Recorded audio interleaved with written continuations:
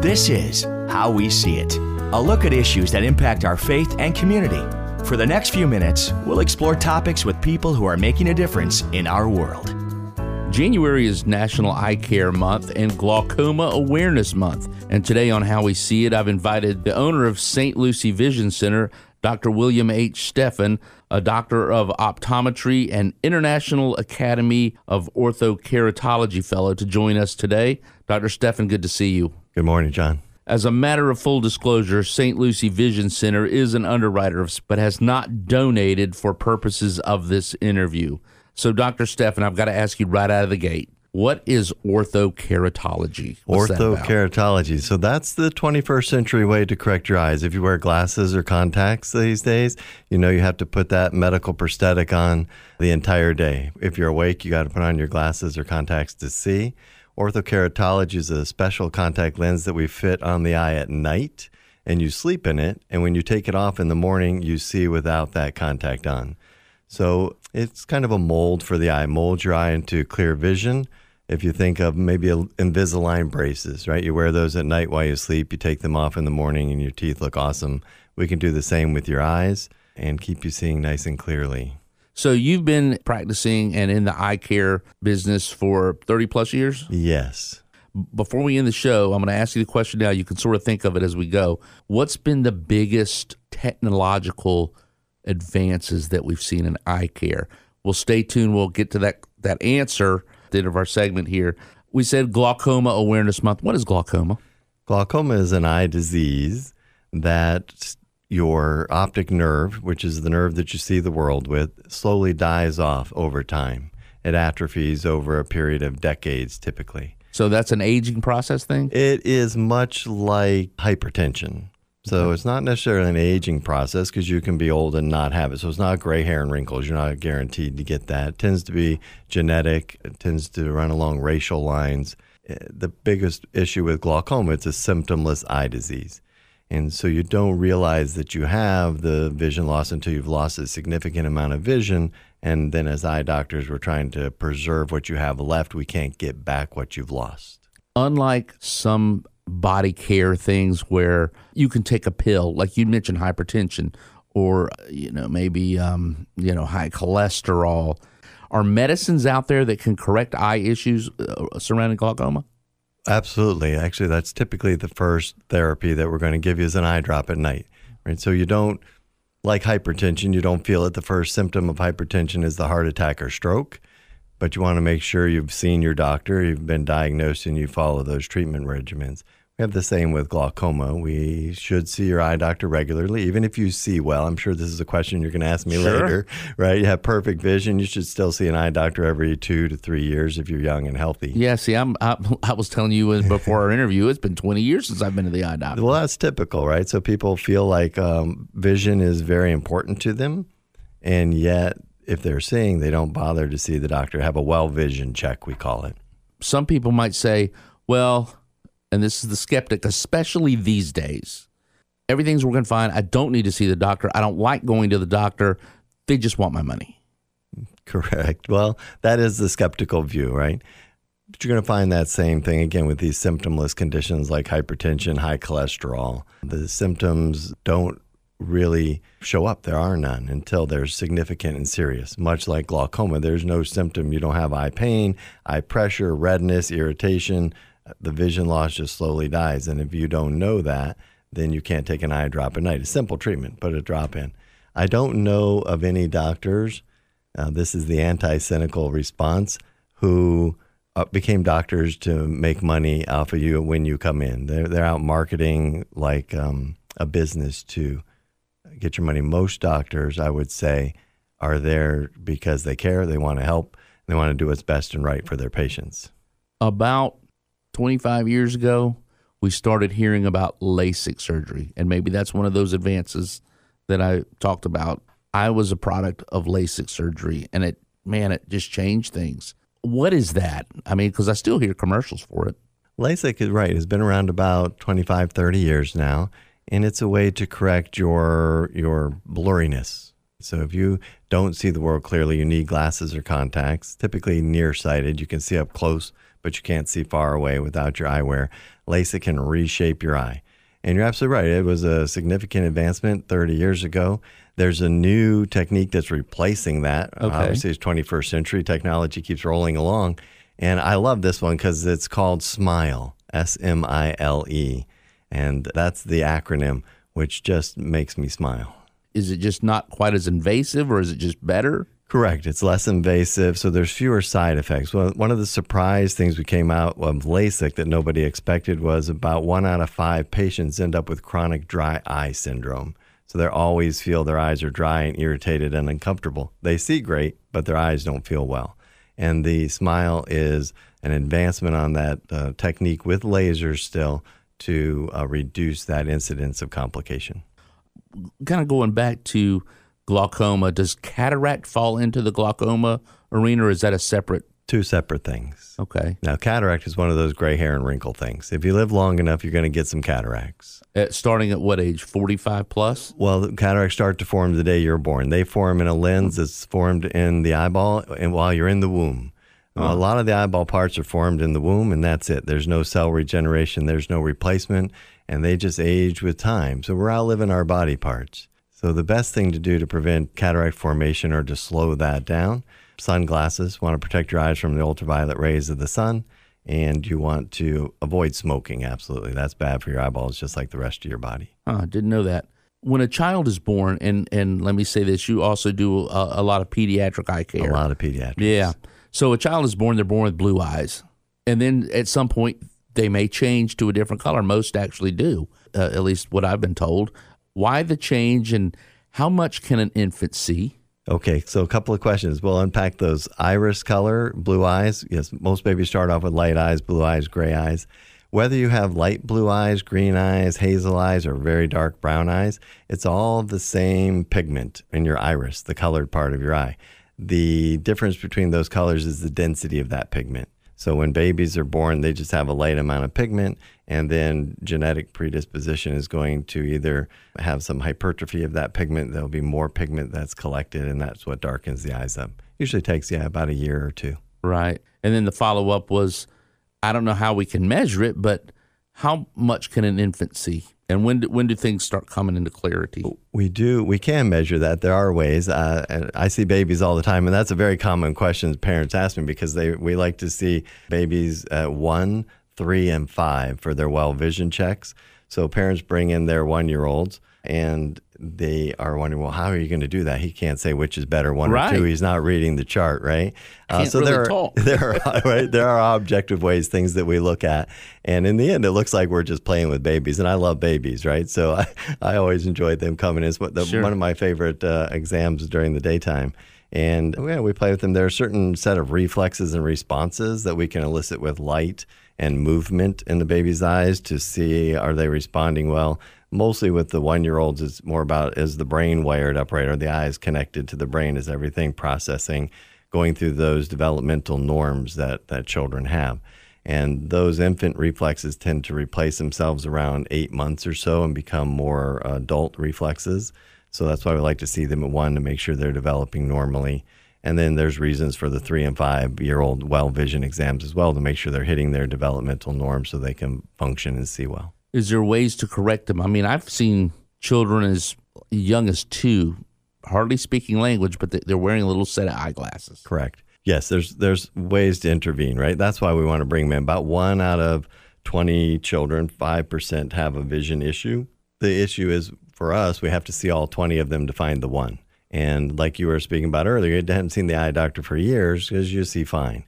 And a kid's not going to tell you, a little 3-year-old, right? They're just learning to speak. They're not going to tell you, oh, I have vision problems, Mom, because they think the rest of the world sees just like they do, right? They don't have that frame of reference. So typically the little ones don't complain. We have to seek them out and find them and protect them. We're talking with Dr. William Steffen, who is the owner of St. Lucie Vision Center. And Doctor, we mentioned off air, there's a website for parents who have children that maybe need a little bit of help with insurance or just want to find out more about infant eye care. It's called infantsee.org. That's infant and then SEE.org. It's a nonprofit organization that parents can find out more about eye care for their kids, as well as, of course, going to visit you. When you and I were growing up, and even probably with our parents used to say, you're sitting too close to the TV, you're going to blind yourself. Right. And then now today we have these little things in our pockets called smartphones, and we look at them all the time. And then when you look away, everything's a little blurry for a moment.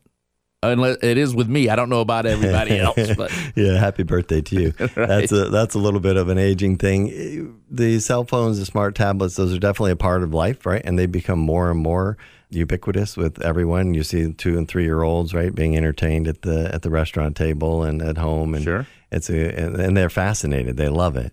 They're always going to scoot close, right? They just want to get right in there, even if they see well. So that's not a very good indicator my child's having a problem because my 5-year-old keeps scooting, 2-3 feet from the television. They just want to be right in there and see it. Right. So that doesn't really factor in. For you to see that screen up close, right, to check your emails or do the things you're doing, it's going to take 7 muscles in each eyeball. You're flexing 14 muscles, and as you flex those muscles for a while, you get a little muscle spasms. That's why when you look up, it's a little blurry for a second, then it needs to clear up. Yeah. Kids don't have that issue. Their focusing lens flexes back and forth near and far. They've tried to throw the smart tablets and screens under the bus for causing more eye problems for children. And most of the studies and science doesn't say that's the issue. The bigger issue is our kids are not getting enough outdoor time. Well, yeah, that's a whole nother program right, there. Yeah. What can we do to prevent? You mentioned smoking a moment ago. Mm-hmm. What can we do to do a better job of eye care in general? So just as general eye care, you want to, again, those 3 things. No smoking. That's horrible for your eyes, just like the rest of you. Why?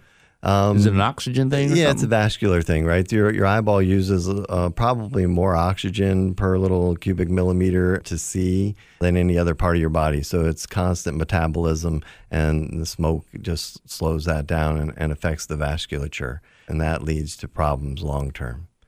Good diet, that's a big one. People worry about macular degeneration, a disease of age. Leafy green vegetables, got to eat your spinach and broccoli, kale. Really just a good diet. Like any doctor's ever told you, eat the rainbow. That's the best way to get those health things. And then a big one, especially here in Florida, is protecting your eyes from the ultraviolet rays of the sun.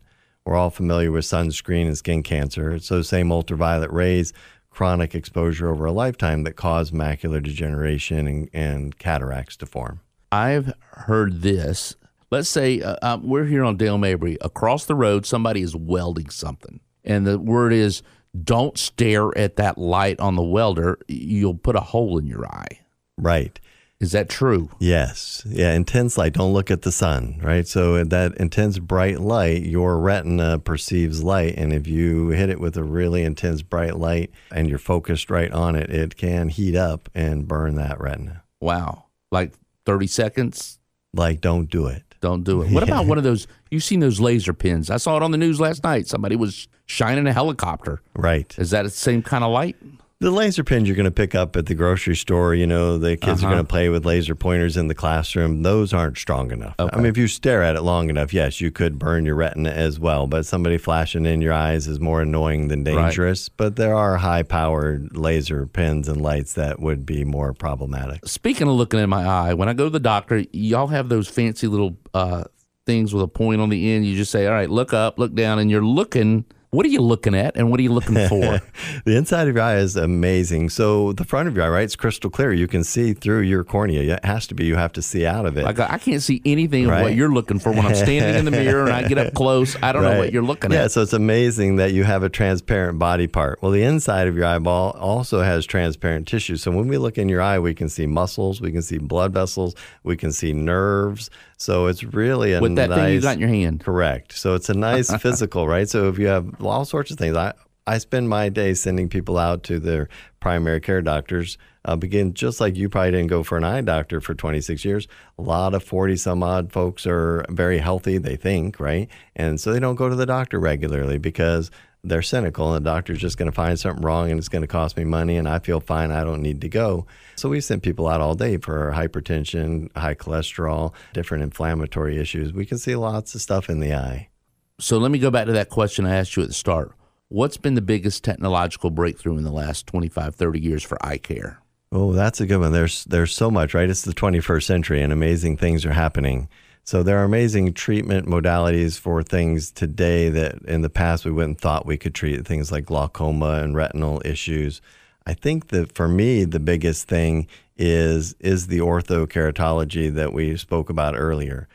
Because not only does it take that medical prosthetic off a patient throughout their day and just puts it into their sleeping hours, it stops kids' eyes from getting worse. So there's a condition called juvenile progressive myopia. So your second grader, first grader gets his first pair of glasses because he can't see the board, right? He can read, but he can't see the board.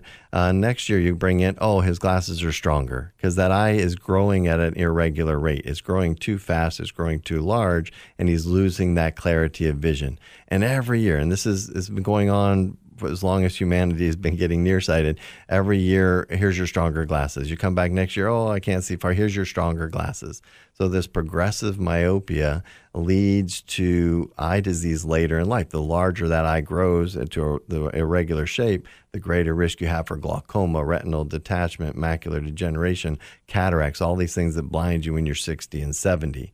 Now with orthokeratology, we can actually intervene. Not only does it clear the patient's vision during the daytime, but it stops that irregular growth. So again, my favorite analogy is like sunscreen and skin cancer, right? We don't put sunscreen on today to stop skin cancer next week. We do it so we don't get skin cancer 30, 40 years from now. Same with these kids. In my mind, there's no reason why a young child who's nearsighted should ever get their second stronger pair of glasses. They need what we call myopia management. We need to intervene, and eye doctors can stop that growth, not only to clear their vision now, stop that irregularity from getting worse, but to protect their eyes later in life. So for me, that's the biggest advantage. We actually have a way now to treat the most common eye condition there is, nearsightedness. What about the child who you notice early on one eye is sort of drifting or looking, not quite straight ahead? Is there a way to fix that non-surgically? Absolutely. The earlier we get involved, the better. So that's why we like to do the 1, 3, and 5-year-old well vision exams, because when we can see that there, again, there's a refractive error. Those eyes, those 7 muscles in each eye, those 14 muscles aren't coordinating properly, so the eyes aren't working as a team.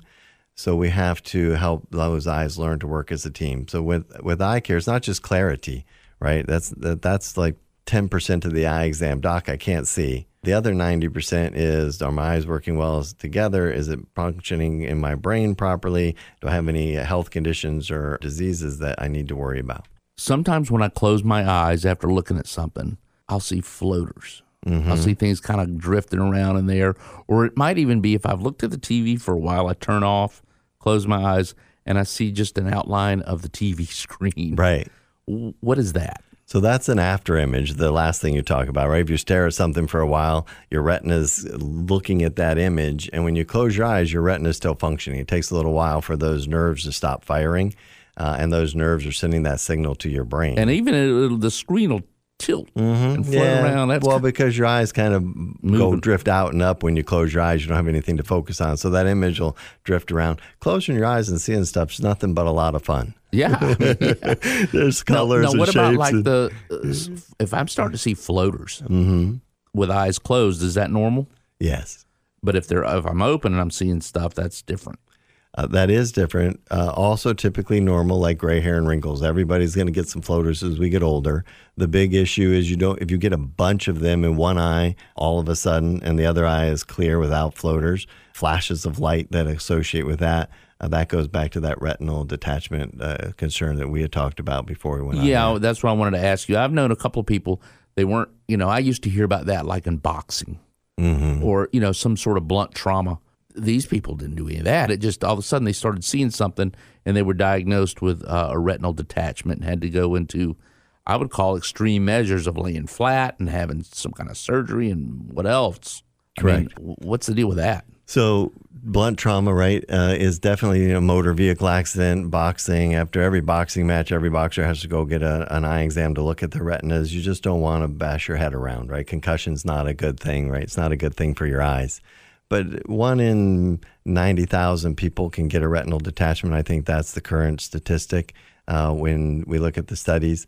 It is something that the sooner you discover it, the less invasive that treatment is. Sometimes you just have to sit in front of a microscope. A laser light can take care of it. Sometimes you're having eye surgery laying down on your face for 20 hours a day for the next week. It depends on how quickly we can discover that and how quickly we can treat that. And so, again, those symptoms of flashes of light or a bunch of new floaters in one eye or missing areas in your peripheral vision all of a sudden are a reason to go see an eye doctor right away. Macular degeneration. Is that an all-encompassing thing, or is that? Macular degeneration is really a disease of age. Those retinal cells that we're talking about have been there for 70 years. Chronic exposure to UV light, smoking, vascular diseases, hypertension, diabetes, especially high cholesterol, can tend to contribute to that. Again, healthy diet, leafy green vegetables, wear your sunglasses. I've got a friend who's got multiple sclerosis and is losing his vision. Mm-hmm. Would that be tied into that? Yeah, so very many systemic conditions, right? Things that affect your entire body also affect your eyes. So we work in concert with primary care physicians and specialists all the time to help preserve vision in many different disease conditions, multiple sclerosis being one of them.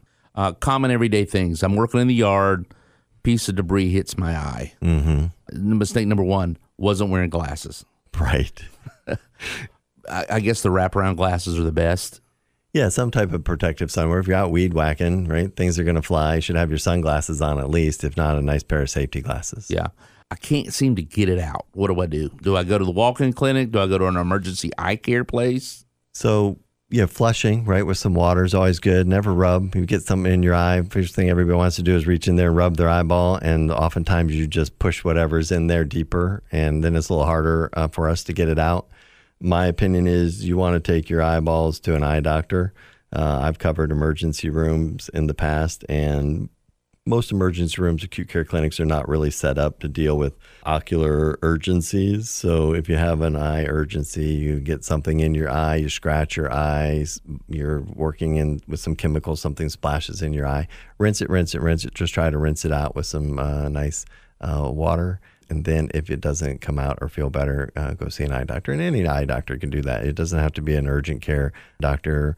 I'm in private practice. We see that every day. People come in. If it's late and the only place open is the Lens Crafters and there's a doctor there, right? Not to mention a particular brand, sure, sorry. Right. But, a big box doc, they have the same training. They'd be happy to take a look at you and help you out. Right. Good advice. Traditionally, I would buy a $20 pair of cheap sunglasses to get me by because I often lose them. I scratch them, whatever.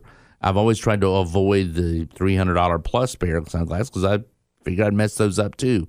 What's the big difference between a cheap pair of sunglasses and a more expensive pair? This is one of my favorite questions. My son in 6th grade had a science project. He decided to prove that his hypothesis was if you bought cheap sunglasses, they were just going to open your pupils up larger because into dimmer light, your pupils get bigger, and that would let more ultraviolet light in and actually damage and harm your eyes.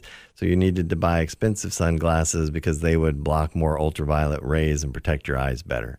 That hypothesis didn't work out. He went to everywhere he could find the cheapest sunglasses, the flea market, the dollar store, the gas station, 50 cents a dollar for sunglasses. As long as they were marked 100% UV protection, they blocked the UV. And that's what you're looking for in a pair of sunglasses. You want to block that ultraviolet light.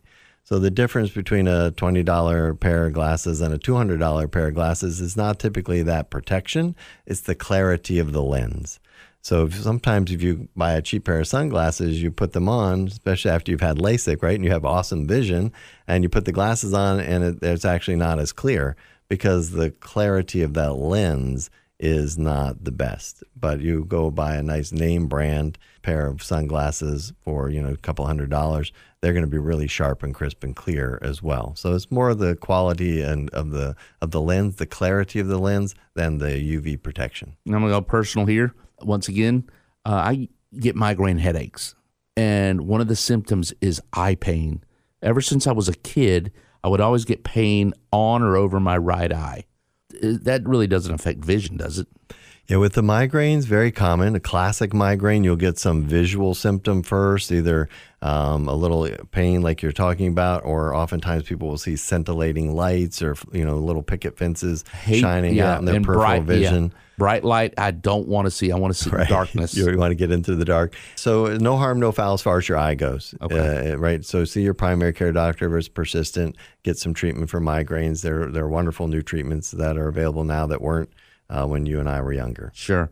Finally, eye pressure. I know you guys measure it. What's that about?